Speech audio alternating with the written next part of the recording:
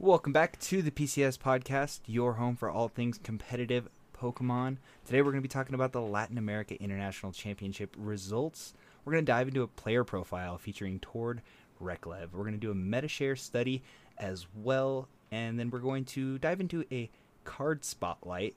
We're going to talk about the giveaway results that we mentioned last podcast, and then Justin and I are going to give our predictions for the Stuttgart and Toronto regionals. Justin, how are you, man? I'm doing great today. I've had a rough couple past days, but I'm here. I'm ready to record. I'm in a good mood, and we're doing good. How are you? I'm chilling, man. It's been a pretty good week. It's been a long last week for those in the community. Some things happened, prevented me from playing cards just a little bit, but I definitely got to stay up in the mix of things when it comes to competitive Pokemon. Did you play any this week, man? I did actually. So I ended up going to a case tournament yesterday over in Tampa. Ended up being a best of one. Decided to go with a Metacall of Duraludon, VMAX, and Arceus V-Star. An old favorite of mine. Didn't practice the deck once since I rebuilt it with a couple new techs I put in there. Ended up, unfortunately, bubbling to 9th place. And, it happens to the best of us. It's been happening a lot to me, it seems like, lately. I went on a big tear a couple months back where I was like top 8s, top 4s, and then now I'm hitting bubbles left and right. So, it's been fun. Seems like you got to evolve with the meta a little bit, buddy. Play something a little bit more aggressive, maybe. Yeah, I've got to eventually. Got to pick up some Lugias. Yeah, that's correct. Yeah, and that's basically the extent of everything that I played. I played a little bit online here and there and kind of tested, went to a few locals and just kind of played pretty casually with a lot of my friends, which was a good time. Silver Tempest is wild, man. I really do like this new format we're in a whole bunch. But you know who else liked this format? Everybody at the Latin America International Championships, where there were 976 Masters. And before we talk about the first place winning player and deck, of course, I just want to talk about these playmats. I don't know if you got a chance to see any of these, but they featured the evolutions, and the art on the playmats themselves changed if you were staff, if you were a participant, if you were top 32 and then top 8 and finalists. Like, dude, yeah, these are so sick. And like the boxes were super cool, the lanyards are super cool. I know nobody on the podcast can hear, but like I'm a big fan of the evolutions, and I have like all of them featured on my wall behind me. So it's like I definitely got to get my hands on something like this, and I'm hoping NAIC has something very similar to it. But the first place winning deck was Lugia V-Star, piloted by none other than Tord Reklev himself. What have you got to say about this whole, this run that this guy has had? So, I mean, he had a pretty insane run throughout this whole thing. We see he only actually lost one time. He had 4 ties, but he went with a 13-1-4 record, which is pretty insane, especially with the meta share that we saw being so heavily Lugia. And it just seemed like, with so many mirror matches, it could go really in anyone's favor. And just, I mean, Tord is, as we know, is just an incredible player, and he was able to pilot this to just an amazing finale and an amazing finish, and taking first place at LAIC, which was his last IC that he needed to take, which is incredible. Yeah, absolutely. And before we talk too much about this deck, watching the finals, as soon as like he secured the win, got the Radiant Charizard out to knock out that Lugia V that his opponent thought was very cheeky and could survive an attack from Archeops or Lumineon at any capacity, he leapt off the stage and slipped. His shoe fell off, and he just kind of laid there. Like as comical as it was, I can't imagine the amount of joy that man was in, just kind of like chilling there, knowing he had secured that final IC that gives him the quadruple crown, if you will. It's such a sick finale. But this deck, obviously, we haven't seen a Lugia deck played in an event like this quite yet, because this is the first event where Silver Tempest was legal. But is this the most consistent build? Does this play the least amount of cheeky stuff? The first thing I want to identify is the count of 2 Boss's Orders and 2 Serena, giving you a total of 4 gusting effects, but 2 of them also comboing as a great consistency engine, allowing you to discard up to 3 cards from your hand and draw until you have up to 5. It just seems like this might be like the streamlined way to play Lugia. Yeah, I have to agree with you on that. I mean, the 2-2 split is pretty good. Most decks, I think, are going to kind of run that 2-2 split from here on out. Some decks might just run pure boss. But, I mean, you can't go wrong with having not only a gusting effect, but, like you said, that extra draw effect. I mean, there's been multiple times in everyone's history of playing where it's like, if only this card wasn't a boss and it was a draw supporter. Well, here we go. We got that option with Serena, and I think that does make this deck that much more streamlined, as well as allowing you to discard those Archeops, which is very crucial on that initial turn 1, and then, like I said, seeing more cards. But I think this is a very streamlined, straightforward list. That's just kind of, you got your 4 counts of energies, pretty streamlined, no super techs in here. I just think it's a really, I mean, we've said it over and over again, consistency is key, really. Techs are cool, but when we see these people continue to make these amazing runs with consistent lists, and just proves that point over and over again. Oh, absolutely. And I know a lot of people brought a very similar list to this IC, but one card that I want to mention that was left out of Tord's list was the Amazing Rare Raikou, that does 120 damage, if I'm not mistaken, to your opponent's active Pokemon, and 120 damage to your opponent's bench Pokemon. Being able to fulfill that attack cost with the Aurora Energy that's easily accelerated into play with Archeops, it did make or break a lot of players. Obviously, hitting for Lugia weakness is huge. Being able to attach Choice Belt, hitting 150, being able to take one-hit knockouts, disregarding V-Guard energy entirely is kind of sick at the end of the day. Like, you would think that if you're running this much Aurora energy, throwing in a Raikou wouldn't be something to take away from your consistency, but what's your take on that? I like the Raikou normally, but I can see where in this build, especially if the Raikou, you don't have everything going in the right place, right time. There's no recovery in these Lugia lists, especially we don't have any recovery for special energy in this format, really. So if you take a knockout, you might get a couple prizes, but you're losing 3 of those Aurora energies off of 1 prize, and so that kind of just leaves less Aurora energies for things like your Radiant Charizard that you might need later on, or a big one that we saw actually take lots of knockouts throughout this tournament was Luminion. You need those Aurora energies for things like that to be able to loop the Luminion back in, or get that amazing rare Eviltal knockout and things like that, because that takes a lot of those as well too, to get your Radiant Charizard for later on in the game. So I think with committing too many of those Aurora energies to the Raikou, I think you just lose too many of them too early on, and by taking that out, as well as having the addition of Dunsparce in there, so you're not worried about getting knocked out by those amazing rare Raikous, I think it's probably a good call for this specific tournament. I think we might see some changes later on where maybe it gets included more in more deck lists because Lugia is so prominent, but I do think that you do have to be very resourceful on your energies, and by, like I said, putting 3 of them on there for the Raikou's attack, it kind of puts you at a disadvantage later on in the game. Oh, I tend to agree. And there's realistically no safe special energy to run other than potentially Speed Lightning, which could create a mild amount of consistency because it allows you to draw 2 cards, but you need to have that card in hand to actually benefit from it, where it doesn't have the same level of diversity that Powerful Colorless Capture and Aurora Energy have in a deck like this. So was very, very cool to see how Tord approached this Lugia format, or this dominant Lugia meta that we're in, if you will. Another thing to point out is the Stoutland V for 3 colorless. It does something Fangs.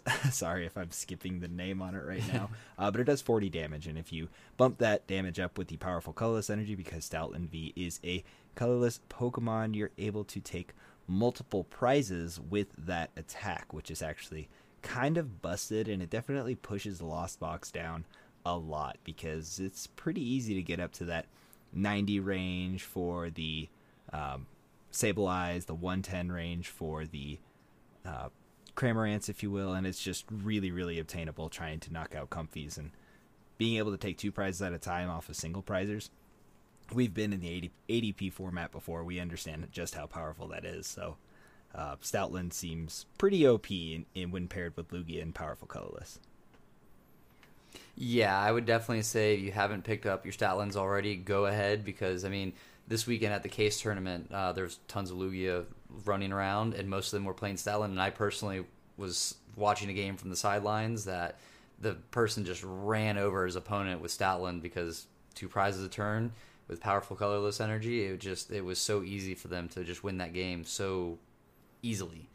I mean, it's a great card. So if you haven't picked them up, I definitely would. I tend to agree that it's a very busted combo in the Lugia Archeops deck. So when we move on to the second place deck, it is definitely more of the same. However, there are a couple of inclusions in this deck that I definitely think are worth mentioning. First off, running 4 collapsed stadiums. Obviously, this player did not want to play around Path to the Peak at any capacity. So tell me why someone would want to run 4 collapsed as opposed to a mixture of maybe some other stadiums. So the biggest thing I think would be for the path, because obviously, Lugia V-Star relies on that ability so heavily to get those Archeops out. I don't know why exactly Collapse is the best option.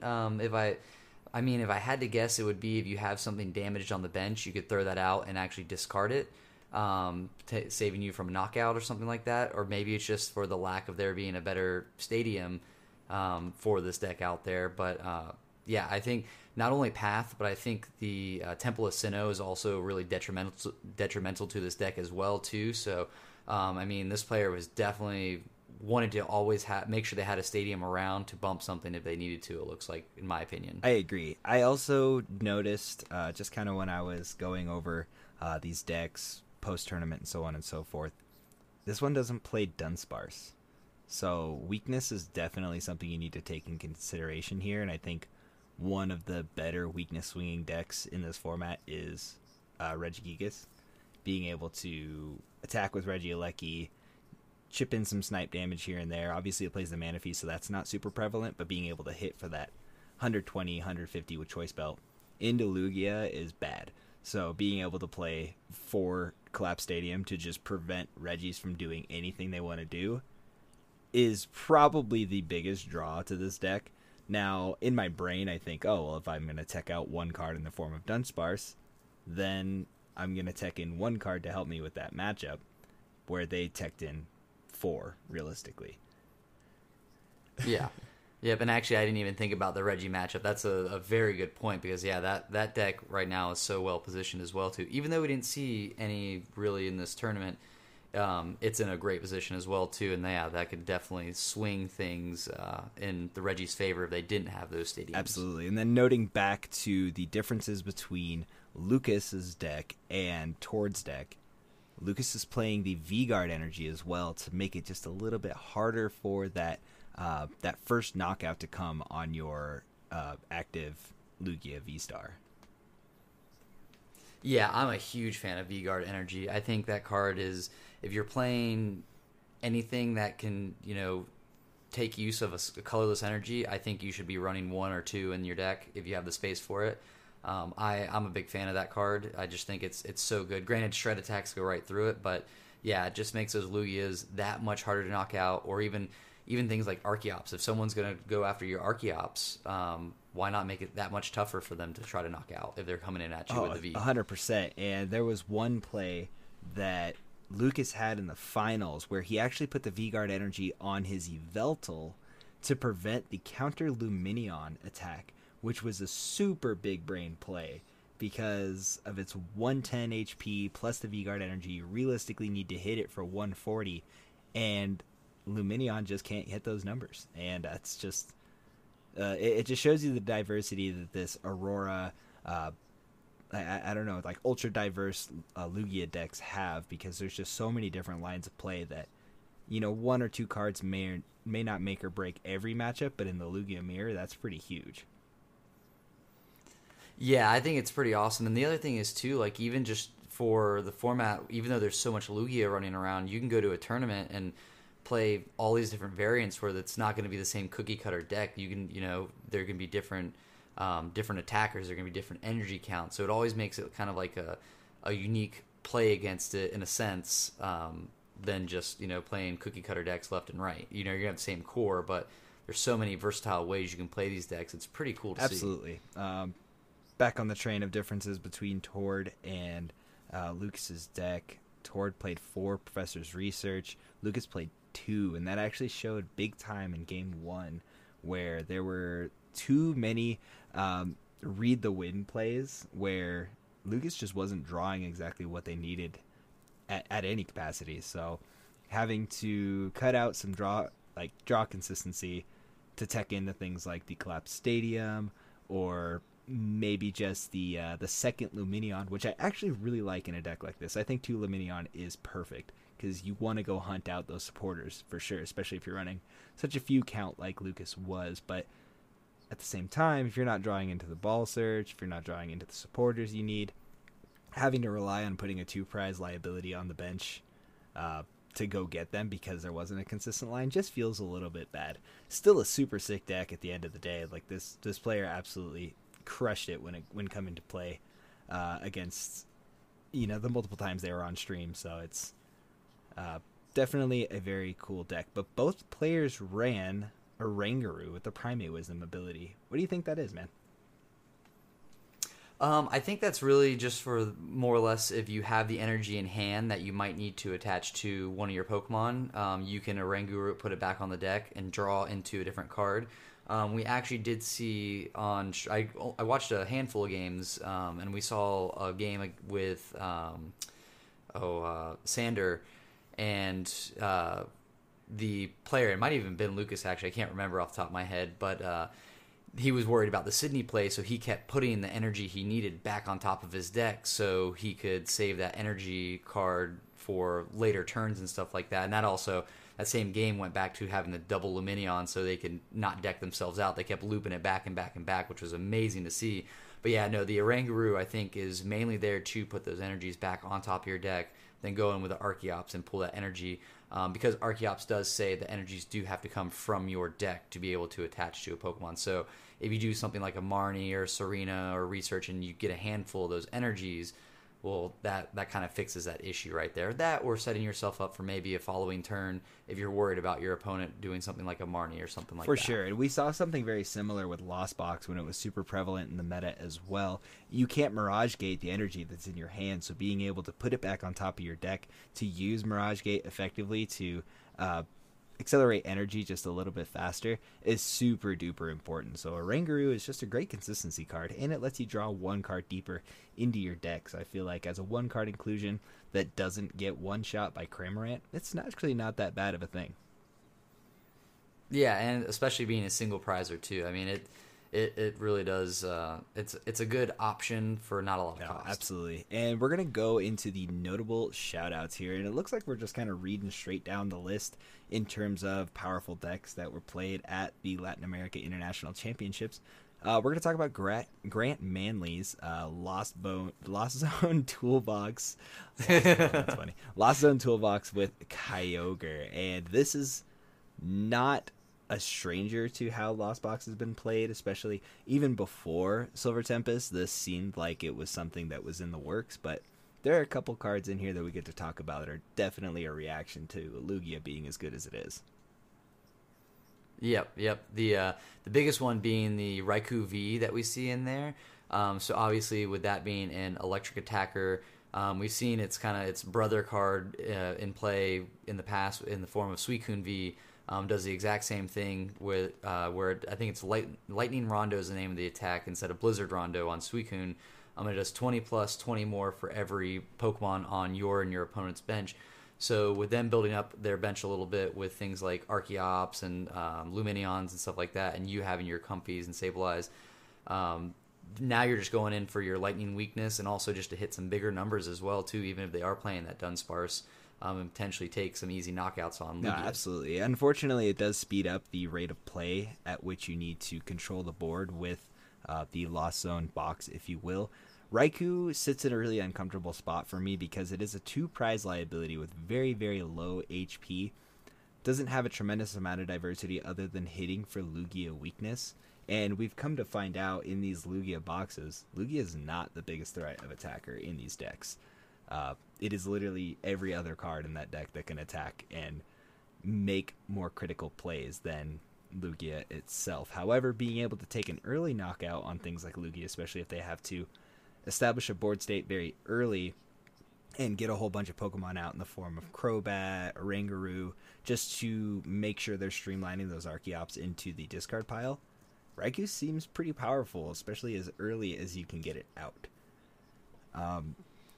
Yeah, I do like it, but I agree. The 200 HP that just puts it in that kind of danger range for me. It does have the ability to fleet-footed, so you can draw an extra card, but yeah, the 200 is just a little weak, but it is what it is. Yeah, and then everyone's favorite card, the Celebrations Kyogre, that I know merited its own 20 energy deck once upon a time, is actually being used in a little bit more conservative and versatile way, if you will, in these Lost Box decks, because you're so eager to get to the meaty resources in a deck like this that being able to cycle in up to 5 energies at the end of the game with a recycler and then all your cards left are energies gives you a huge advantage to be able to hit for 50 times the amount of energies that you discarded off of your deck. But in a deck like this, you're like, okay, cool, so I can Radiant Greninja once if I feel like it.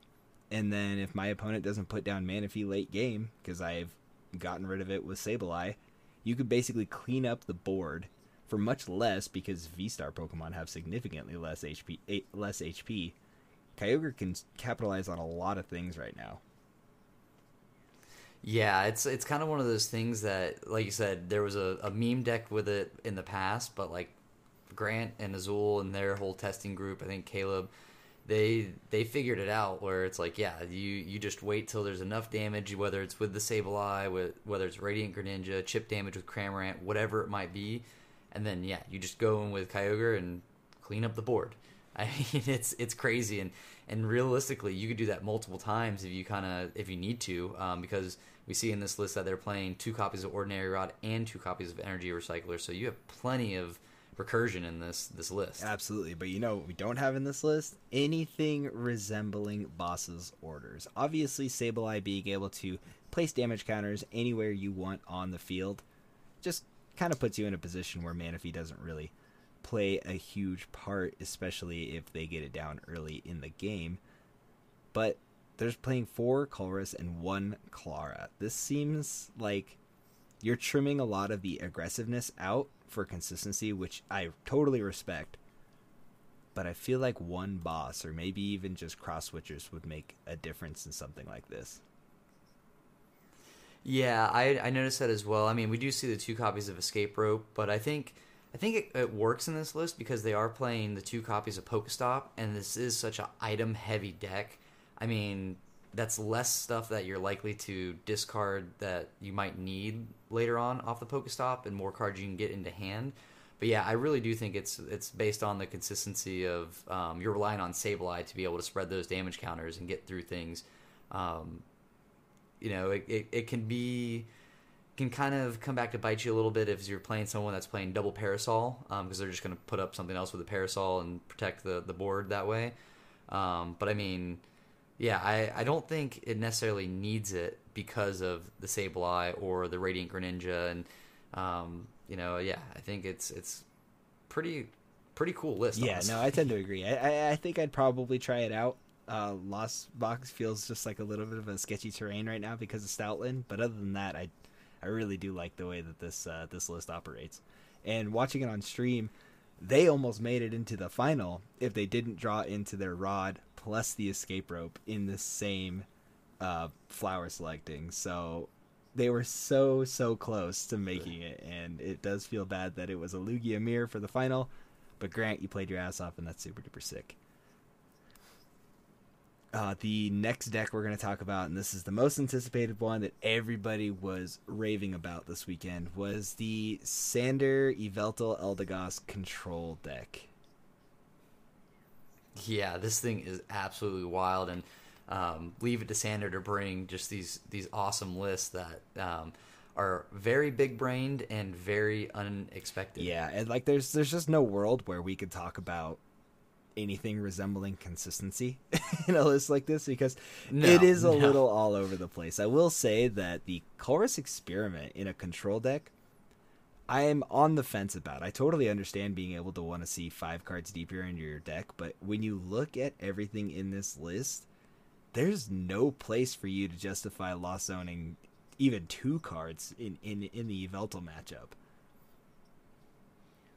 Yeah, looking at this, there's so many one-ofs. I just see that going so completely wrong if you get a handful of your one-offs. And yeah, it just I guess you really have to pick and choose what you would need per the matchup. And I mean, we're expecting. I'm sure Sander went into this expecting mostly Lugias, but I mean, yeah, you have to get rid of 1 or 2 things that are one-ofs that you need. It's over from there. I think the only thing you could really afford to get rid of off Chorus would be like maybe 1 Yveltal, maybe 1 Snorlax, a Quick Ball or Trekking Shoes or something like that. But I mean, yeah, other than that, everything looks important in certain scenarios, and I would hate to have to make that decision. Right, and then just so everyone's aware, this control list consists of 4 of the Celebrations Yveltal, which has an attack for 2 colorless that allows you to discard up to 3 special energy from your opponent's board. Not their active, but any of their Pokemon, which you can obviously see with Lugia Archeops accelerating only special energy into play. This Yveltal is very, very important going forward in this format. Exactly, and then of course you got the Eldegoss V for the Eldegoss loop, which is just, once you get there, it's absolutely insane, and there's really no way to get around that and win right now, honestly. Right, and then with the addition of the Pidgeot V as well, when it's on the bench, it shuffles itself and whatever cards attached to it back into the deck to consistently loop with or without Eldegoss itself. Because in this deck, you're not realistically attacking with anything except for maybe Miltank if you needed to take something off the field that was problematic. But man, this deck is bonkers. Even the Greedent V has an attack for 2 colorless that allows you to hit for 40 and discard an energy from your opponent's active Pokemon. Like, come on, this thing is so anti-Lugia, it's not even funny.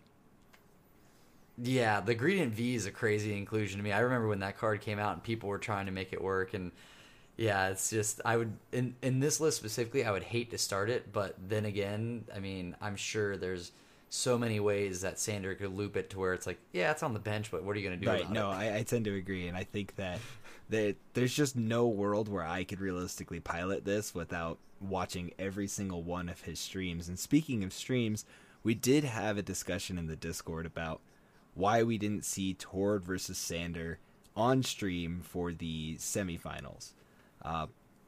Chip Ritchie made a really cool comment about attracting new players to the game and trying to showcase what is the more exciting and colorful parts of the Pokemon TCG. And I fully agree with his statement. Showing off a control deck, yes, is very, very cool for those who are experienced with the game and understand what's going on. But from an outside perspective, it's not the most attractive way to play a TCG at any capacity. Not taking any prize cards, which obviously is the most prominent win condition with most decks, just doesn't play very heavily into what could bring in new players and what can get them excited about the game. What are your thoughts on that, Justin? I actually completely agree with Chip's statement, honestly, because like someone like you and I, we love watching this stuff because we understand what each individual card does and the interactions and the things like how he can control the board state. But someone who's new, who might have picked up the card game a couple weeks ago, we actually, like you said, in the Discord, we had people asking about how this deck worked and things like that. And it kind of shows that someone might understand, like, oh, that Yveltal doesn't do any damage. Why would they even play that? You know, some people get into the game, they wanted to see the thing with the biggest attack swinging into something else, and something a little more streamlined, straightforward, where this is a lot more you might see a cool play, but it might be 4 turns later and things like that. So I do get where, like Chip said, it's an amazing thing for someone like us to watch, but for someone who's new and they're trying to get more people into the game, they might look at this, start yawning because they're bored because they don't understand what's going on, and change over to something Absolutely. else. And Sanders realistically playing like a best of 1 deck. Like, you're turning a best of 3 into a best of 1 because you're looping, you're milking time, you're forcing your opponent to wonder if they can actually close out a game like this, or if they're just perpetually stuck behind Miltank or Yveltal or trying to attack into Ice Cube and stuff like that. So in a deck like this that plays a tremendous amount of 1-ofs, whenever Sanders is going to top deck something, it's a new card almost every single time. So you're not able to make those predictive thoughts and wonder, oh, I saw this card earlier in the game, I wonder if he's going to draw into it and play into it the same way again. And that ends up being problematic for someone who's trying to learn the game from a visual perspective. Now, one thing I could definitely insist on Pokemon doing is potentially doing like A and B streams, so that if a player of any skill level wanted to go watch either game, especially in a semifinals position, maybe promoting like an A and B table to try to capture all of these things happening. And Tablemon, who was casting this event for the first time, Pablo Meza, I believe is his name, did a fantastic job, by the way. I was skeptical at first when he joined the cast for personal reasons, and he actually gave a lot of good player insight for those who are transitioning from I don't want to call it a low end, but from like an entry level competitive player to a competitive asset to the team, if you will.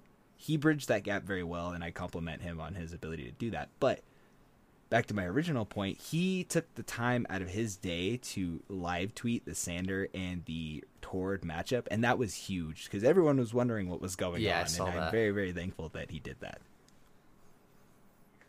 Yeah, that was really cool to see because that was the big question on all the competitive players' mind, like why isn't this being streamed? And of course we just talked about it, but yeah, as soon as I saw Pablo Meza's tweet, I was following it. I was like, okay, what's going on? How's it going?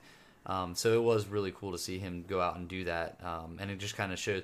But no, I agree though. Something I've always thought about is doing an A and B stream as well too, or having like the Pokemon's official page do something that's more of the beginner friendly and things like that, like a lot of their the Pokemon pages.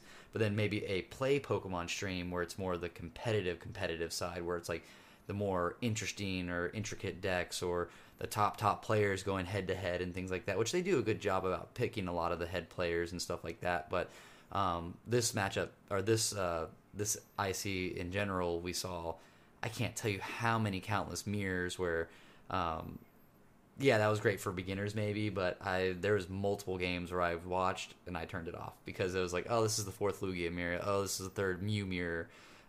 So I do like that A and B stream. So maybe if you want to see a certain matchup, you have a better chance of seeing it. Absolutely, and definitely it will tax the production of Pokemon a little bit, and the casters will definitely spread a little bit thin. I know that a break is very necessary. Doing a podcast, I get tired of talking too, so I totally understand. But in the future, especially at ICs, like that could definitely be incorporated, and I think you'd have a great response because of it. But GG's to everyone who did cast and play in the Latin America Championships. You guys made it very, very exciting and very nerve-wracking for a lot of people who don't currently own a playset of Lugia. And with that, we'll kind of transition into what I am now calling the MetaShare study. Justin, I have some questions for you. Is Lugia undeniably the best deck, or did the best players play it? Why was there so much in Top Cut? And is there nothing we can do to stop this powerhouse? Will Lugia stay undefeated until rotation when it loses half of its deck diversity? Or does it stay very good? So the first one I'll answer with that is come rotation, I think the deck becomes like not very playable. I'll just put it at that once rotation hits, because we lose so many of the energies it needs and support and evolution incense and things like that to get it working so fast. But I do think right now, and I hate to say this, but I do think it's one of the best decks we've seen in a while. And we always hear this when a set drops that Palkia is the best deck in format, Giratina is the best deck in format, things like that. But I mean, this deck is just absolutely insane. And like we've talked about earlier, with so many different techs you can put in, I feel like this is a deck that can adjust with the meta as things get figured out. Granted, going into these next couple regionals that are coming up this weekend, I think there's going to be people that are a lot more teched against the list that we've seen. But I think you're going to see these players also adjust their Lugia list to be ready for that kind of stuff. And I do think it is a combination of it being the best deck and the best players are playing it. And that's why we saw, I mean, it was hard to find a deck that wasn't Lugia in the day 2 meta, which is just insane to see something like that. And we've had these kind of things in the past, and eventually, yes, it does change. But I think for the foreseeable future until rotation, I think this is going to be one of those decks that is the powerhouse of the format because it has so many answers. It has so many rotating attackers and techs and things like that. No, I tend to agree. Archeops in itself and being able to streamline it on your second turn when you get to evolve is borderline busted. Being able to skip evolution has always been something that gives you a tremendous advantage in any portion of Pokemon, like being able to rare candy into Voltage Beat, Rillaboom, accelerating 2 energies at a time. We've seen this. It was very powerful in decks earlier, but now we have something that accelerates this incredible pool of special energy that we currently have now. People are going to find ways to counter it. Obviously, being able to shut off the ability early with things like Galarian Wheezing, Path to the Peak, so on and so forth, could definitely put a damper on Lugia's day. I'm not saying that like it's time to hard counter it, but I want to fuel some creativity and give some people some insight as to how they want to maneuver this next format, at least until rotation, because I'm still firmly in the camp that the counters to Lugia are the most fun decks to play. But we didn't see any of that Regivolt pop up that we talked about last pod, and why do you think that is? I can tell you why that is. I put a lot of testing into that deck, actually, right after our last pod, and a couple different variants, and it as in theory and on paper as that deck seems like it should be good and be the answer to Lugia, it isn't. Even without Dunsparce, without you're not really hitting the right numbers. You have to find everything in the right order. You're putting way too many liabilities on your bench, and I want the deck to do well. Like I said, I put a lot of time into it. I even picked it on our last pod to pop into a day 2, or I think I even said win the regional or sneak in there or something. But yeah, it's that is supposed to be the counter, and it doesn't even come close to being able to keep up with the speed of Lugia, unfortunately. Yeah, at least not right now. It's one of those things too, because like Regieleki by itself could be very good, and if you want to play Path to the Peak to heavy counter Lugia, like you're fine for a moment until they attach a couple energies and just take a knockout on Vikavolt, because you realistically want to use that Regieleki VMAX's ability to do more damage to, really control the board state in terms of damage and item lock at the same time, but you can't have your cake and eat it too, which I think really pushed down that deck. So for anybody kind of turning their faith to something along those lines, it might not be as easy, if you will, but I definitely think there are still things in the format to rediscover, I think is the correct term, to help push Lugia down. And I think before I dive in too much to what the rest of the meta consists of, I think I'm going to wrap it up for that meta share study so that we can dive into our next brand new topic, which is the player profile. And what player are we talking about this time around? We're talking about none other than our winner, Tord Reklev from Norway. Mm-hmm. This dude's a stud. If you can't tell by his athletic ability being able to hop up on stage without falling and taking his shoe off, this guy's an absolute monster. Some things to talk about when we're, looking over towards, baseball card, if you will. He's got 10 first place finishes in large events of the Pokemon and TPCI variety. And these are all just recorded since 2014. Obviously, he's probably had a lot more wins than what's on paper, but these are the most recognizable and the most outstanding ones, if you will. He's won 3 regionals. He's now won 4 international championships, and he's won 3 special events, including one of the Players' Cups, if I'm not mistaken. And that's a pretty incredible feature, man. Yeah, I mean, that's for any player like you and I to have one of those accomplishments, we'd be absolutely ecstatic. But for him to have this many accomplishments, like you said, that we know of, I'm sure there's like back when cups and challenges, I'm sure he's won countless amounts of those, states, nationals, all that stuff. I'm sure he's got so many wins, and it's incredible, and I think he really is one of the greatest players, if not the greatest player of the modern Pokemon era.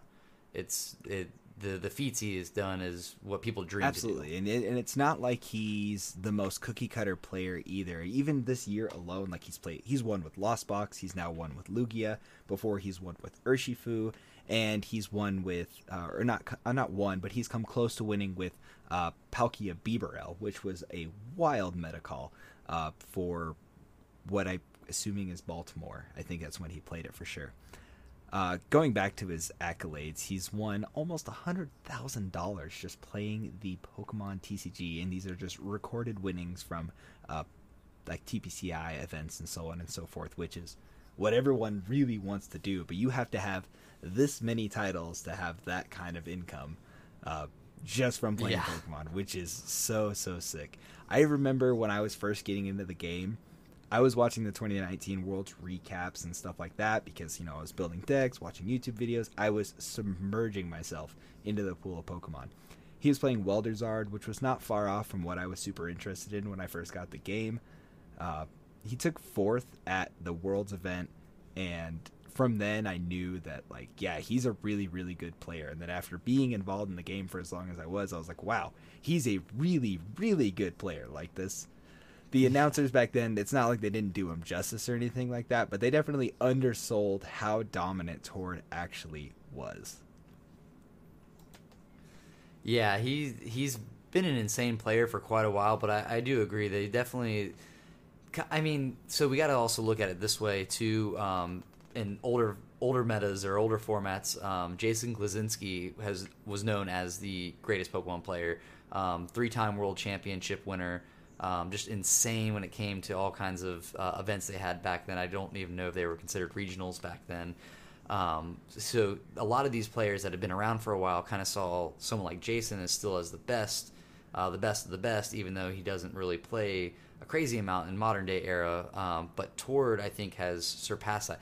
Granted, he hasn't won a Worlds yet, but this is pretty close in accomplishments, honestly, to the fact that he won all 4 different ICs, and then he just, like you said, top 4 at World the year that you watched, and all these things. I think modern era, he's 100% the best player, and I do think it was undersold for a while, but now he's that household name. Like you mentioned Tord to any Pokemon player, everyone knows who he is, even if they're like newer to the game. They're like, oh, I've seen his streams, oh, I've heard of him, oh, I've done. I mean, he is a household name in Pokemon. No, absolutely. And for a little bit of, backlogging, if you will, on this player, 2017, he won NAIC in Indianapolis. In 2018, he won European International Championship and Oceania International Championships back to back. Like, there was a couple months in between point A and point B, but it was within the same season that he closed the door on both of those ICs. And as we've seen, ICs are huge. This is a very large event. This is, $10,000 on the line per event, which is so sick. He played Zoropod at EUIC and then Zoro Gardevoir GX. If anyone's familiar with those previous formats, those are 2 very, very different decks. Sets might have come out between point A and point B to enforce that line of play, but it's like I refer back to before, he's not a cookie cutter player who plays the same deck and he's just the best at playing that deck. He's well-rounded, and it's crazy. And then just after he won OCIC, he won Prague as a special event. And then that has to be considered his most dominant season. Getting 3 first-place wins at any TPCI event is outstanding. Yeah, that's an insane accomplishment in 1 year. That's for sure. No, for sure. If there was a Mount Rushmore for Pokemon, Tord's Face has to be considered as one of them, for sure. Oh, I couldn't agree more. And if you would like to see more of Tord's content, his gameplay, and so on and so forth, he's on Twitter as Tord Reklev, Twitch at TCG Park. He's on YouTube as TCG Park as well. And he's also on Metafy for your coaching needs at Tord TCG. So definitely make sure you check out Tord when you're thinking about competitive Pokemon, man. Yeah, he's a wealth of knowledge and super inventive too. All right, and then I know everybody's super excited because I have another new segment that we've introduced to the podcast as well, called the Card Spotlight. And the card we're going to be talking about today is the Gallade from Astral Radiance. It has 160 HP. It is a Stage 2 Psychic Pokemon. It has the ability Buddy Catch. Once during your turn, you may search your deck for a supporter card, reveal it, and put it into your hand, and then shuffle your deck. For 1 Psychic and 2 colorless, it does Swirling Slice for 160 damage, and you move an energy from this Pokemon to one of your benched Pokemon. Weak to Dark, resistant to Fighting, and a 2 retreat cost. Perfect partner with the new Curly. Yeah, no, definitely. I don't think this card is like super duper outstanding by any means. However, in a lot of early Urshifu and Palkia decks and so on and so forth that ran the Shady Dealings line, they were running a split count of different Inteleons, one being the Quick Shooting Inteleon and the other one being the Shady Dealings Inteleon. Buddy Catch being very similar to Shady Dealings, being able to go into your deck and grab 1 supporter card. It's pretty nice. Unfortunately, you do have to get to a Stage 2 to get there, and we don't have a Irida for Psychic Pokemon quite yet that allows us to kind of expedite this process. But I think post-rotation, this Gallade might see just a little bit of play. What are your thoughts? I think you could definitely see some fringe play, especially with the Curlios, like we just talked about, with the essentially the trade ability that it has going on. I believe it's called Refinement. Why not play one of the... Or Refinement, yeah. I always consider them to trade style abilities after Zoroark, but yeah, no, it's one of those that why not play it, because there could be that moment where maybe you need that boss or you need something more, and you have this in your hand, or an Evolution Incense, or I guess we won't have that rotation, or an Ultra Ball in your hand or something like that, and you could search for this and then get that supporter that you need. We've seen stuff like this in the past there's, I believe, a Dragon type Altaria that does something similar, where you search your deck for a supporter card. I don't know if that's put it on top of your deck or put it in your hand. The Tempting Tune Altaria puts it on top of your deck, but this is just a little bit better than that, but a little harder to reach. Yeah, exactly. It's kind of that trade-off for being a Stage 2. It goes directly to your hand versus the Stage 1, put it on top of your deck. So there's a little bit of a trade-off there. But I definitely could see this seeing some play. And like you said, especially with a split with the Gardevoir, that deck had seen some fringe play when it first came out as well, too. And now we've just gotten some more support for it in the form of the Curlia. Why not throw a Glade in there and, potentially get yourself that boss's order or that research or that whatever supporter Serena you might need to throw the game in your favor. Absolutely. And currently this card's only like 28 cents, so I mean, I guess it wouldn't hurt to grab a playset of these bad boys just in case you might need it. And hitting 160 damage for a single prizer is nothing to scoff at, and it moves your energy around too, which I kind of like. But that does it for the card Spotlight. We do have a listener question this week, and Justin, I'm going to let you take the reign on this one. So I'm going to read exactly what you wrote in our show notes, because it made me laugh when I read this. It says, Justin has been bubbling a ton recently, in parentheses, sorry, bud, what is bubbling? And what can a player do to avoid that? So as I mentioned earlier, I've been bubbling top cuts quite a bit lately, and it's a bad feeling, but it does happen. So bubbling is when you have the same record as someone who has made top cut, but your percentages based on the software that the tournament organizer or things use has your win percentages or your opponent's win percentages. You end up being on that lower end, so you end up getting, so say there's like a top 8 cut, and you get the 9th place because your percentage is slightly lower than the person who's in 8th place. And that's just kind of making it more, in a sense, fair, even though at the time it doesn't seem fair, because if there can only be a top 8, if someone had a harder time getting there, as in they faced harder opponents who did well, versus someone who maybe had a couple easier opponents or a couple opponents that dropped because they just weren't doing so well. That will drop their percentage some, so that person who had a little bit tougher of a time getting into that record that they had, they get bumped up versus where instead of being something like, I've heard of people doing like homemade software where it just alphabetizes the name and that person's the person in Top Cut, and it's like, that's not how you do it, because that's not fair, honestly. Because it is harsh at the time. It sucks when you have that feeling. I know I was very, very upset at the time when I found that out, because I went on through a grind to get where my record was, and but it does happen. The other side of that coin is there's also things called bubbling in as well.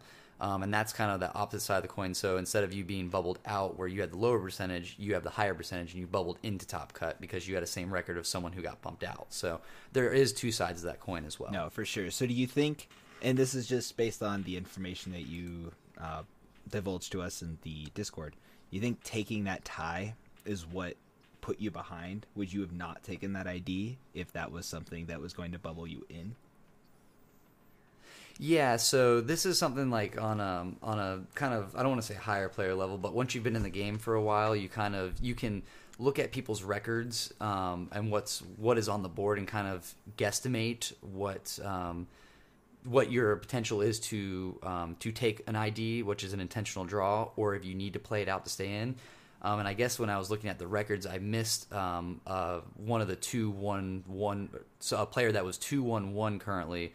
So my opponent and I took the ID thinking we were both guaranteed in, missing this player that was at 2-1-1 at the time. And so we ID'd leaving our record at 3-1-1. Well, that player ended up, I won't go too much into detail, but he was given a free win from his opponent because they had to leave or something like that.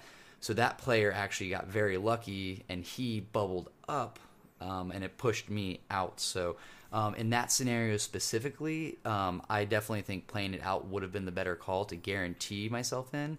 But there's also that risk too. I know the matchup that I was playing against was a single prize lost box, which is not a horrible match for Duraludon, what I was playing, but there is that potential that I do have a really bad start or brick hand or I'm missing a couple pieces, and they're just able to pop off and kind of go from there. Because I believe it was the Kyogre version as well too, which does that high amount of damage, and they play nothing but basic energies in their list. Or this person did anyways. No, for sure. Do you think that communicating with not only your tournament organizer, but with your players in the field would have helped you gather a better understanding of how safe your ID might have been? Or maybe your earlier pairings not necessarily could have been adjusted, but you would have been able to understand your placement going forward with just a little bit of communication? Yeah, I think communication was actually pretty well, or was good between the other players and myself, especially the players that were at a better record than myself. I've from going to all these bigger, higher end tournaments in the Tampa and Orlando area, I tend to know most of the players very well. We all discussed and things like that, and amongst all of us, it kind of seemed like it was a sure call. And my only loss of the day was actually someone who was also in Top Cut. So I felt like at that position I had a better ability to be in there. So it was just, I think on my end, a little poor judgment on what my resistance was going to be by taking that ID. But it is one of those things that when you do take some of those, you also know the risk you take. And that was kind of, I took the ID and I was like, okay, cool, I'm in. But then whenever I found out there's 2-on-1, I was like, oh crap. Well, hopefully I'm not the bubble. Hopefully it's someone else is the bubble. And I was thinking, I'm like, okay, I'm in a good position because a player, my only loss was to someone who did really well, but didn't work out in my favor, unfortunately. And here we are. Ninth place finish. No, you're chilling. And that's definitely nothing to scoff at. These Pokemon events, regardless of what the prize pool is, it's not easy to win, man. Especially if the field is meta defined or diverse in something that you haven't practiced against. So there's really no predicting how you're going to finish unless you're Tord, obviously. But my advice is just be aware of your resistance, be aware of your power, communicate with the people who you've beat as well as the people who you've lost to as well, because they define where you stand in those standings. So being able to well round yourself with how you're doing, asking your previous round opponents how they're doing and stuff like that. And then don't be afraid to ask your TOs why you got a pair down and your opponent got a pair up, because that could really shift the way that you land later in the rounds and stuff too. Like understanding the software that you're going through can definitely not necessarily help you strive to win more, but it will definitely help you encourage the people that you've beat or lost to win as well. And it's something you can't necessarily change, but you could definitely help yourself understand, so you're not like Justin and you're sitting there, twiddling your thumbs until you find out if you're top 8 or, top 16. Yep, exactly. And that was the biggest thing is, and I kind of also take it as too is because there's been multiple times where I have ID'd and bubbled in or have been guaranteed in top cut. And when you're looking in the position that I was in last night, sitting at table 3 where the table 1 and 2 had ID'd because they were 100% guaranteed in, and it was just kind of like, oh, okay, we're pretty much in a great position. I even looked at the guy, I was like, hey, you want an ID? And he was even like, I don't know. I'm like, it's up to you, man. We'll play it out if you want, but I think we're safe. And he goes, yeah, I think we're safe too. And we both agreed upon it and stuff. So, but it is something that happens. And yeah, I definitely think if you're ever skeptical, play it out, and if you're in a position where you're faced against someone who what they're playing and it's like an auto loss and there's a potential bubble in, that's where it's also a good scenario to maybe go, well, I can chance bubbling in by taking this ID because I'm almost guaranteed to lose playing this person, and then I'm 100% out. So it's a risk factor in certain scenarios too in that aspect. For sure. Well, thanks for the question, Jeremy, and sorry, Justin, that you had to answer it with your own personal your own personal stuff. So experience. Yeah, no, absolutely. We're all learning, and hopefully the people listening are learning from our mistakes. And now I want to update everybody on the giveaway that we talked about last week on the pod. Congratulations, Sean McDonald on Twitter. You have won the giveaway, so I already hit you up about your shirt size, and we'll be getting that into production, and we'll send it out shortly. We'll definitely be doing giveaways of PCS flavored things, as well as maybe some Pokemon product here in the future, so make sure you're listening to the episodes, all of the episodes, to try to find out if you're, able to enter. And yeah, thanks for participating, everybody on Twitter. Yeah, thank you guys. And now it's time for us to dive into the hardest part of the entire podcast, the predictions for the Stuttgart, Germany, and Toronto, Canada regionals that happened this weekend. I'm just going to go ahead and tell you, Lugia or Mew. That's my 2 picks, but I'm leaning on the Lugia because man, oh man, it's a powerful deck, and just hearing what people are picking up. I actually locally at the case tournament, there was a bunch of people that were going up to Toronto, and every single one of them was looking for Lugia stuff. So I'm just gonna put my ticket into the Lugia bin. Yeah, it's definitely hard to pick anything that's not Lugia, but I'm gonna make specifics. I think Lugia is gonna win Germany, and I think Mew is gonna win Toronto. Just a reaction and then another reaction to that reaction. I like that, and I feel like Mew is a very American heavy deck as well too, or North America heavy deck. So I like that. No, I tend to agree. And in the same stroke, I don't know if Sander's going to be at either one of these, so I can't put all my chips in the control basket because I realistically don't think anyone but Sander is going to be able to pilot that deck to success. Oh, I agree. Right on. And if you have any counter statements or any questions that you want to have featured on the podcast, make sure you hit up our Twitter at PCS_podcast. We'd love to hear your thoughts. Make sure you tell us how wrong we are every single time we try to make these predictions. It's a really good time. And with that, we're definitely going to sign off. Justin, do you have any plugs that you want to disclose to our listeners before we head out of here? Yeah, if you're picking up any cards, please check out my TCG Player affiliate link. That's going to be located in my link tree, which is on my Twitter, on my Instagram, and we're going to actually put the link down in the description of this podcast. Anything from there helps support any kind of trips, regional or not, I guess upcoming regionals trips, because it's starting 2023 for me. Things like that, so I greatly appreciate that. Also, check out Swift Lifestyles. They're a great gaming energy. I actually had some right before we started the pod because your boy was really tired from work today.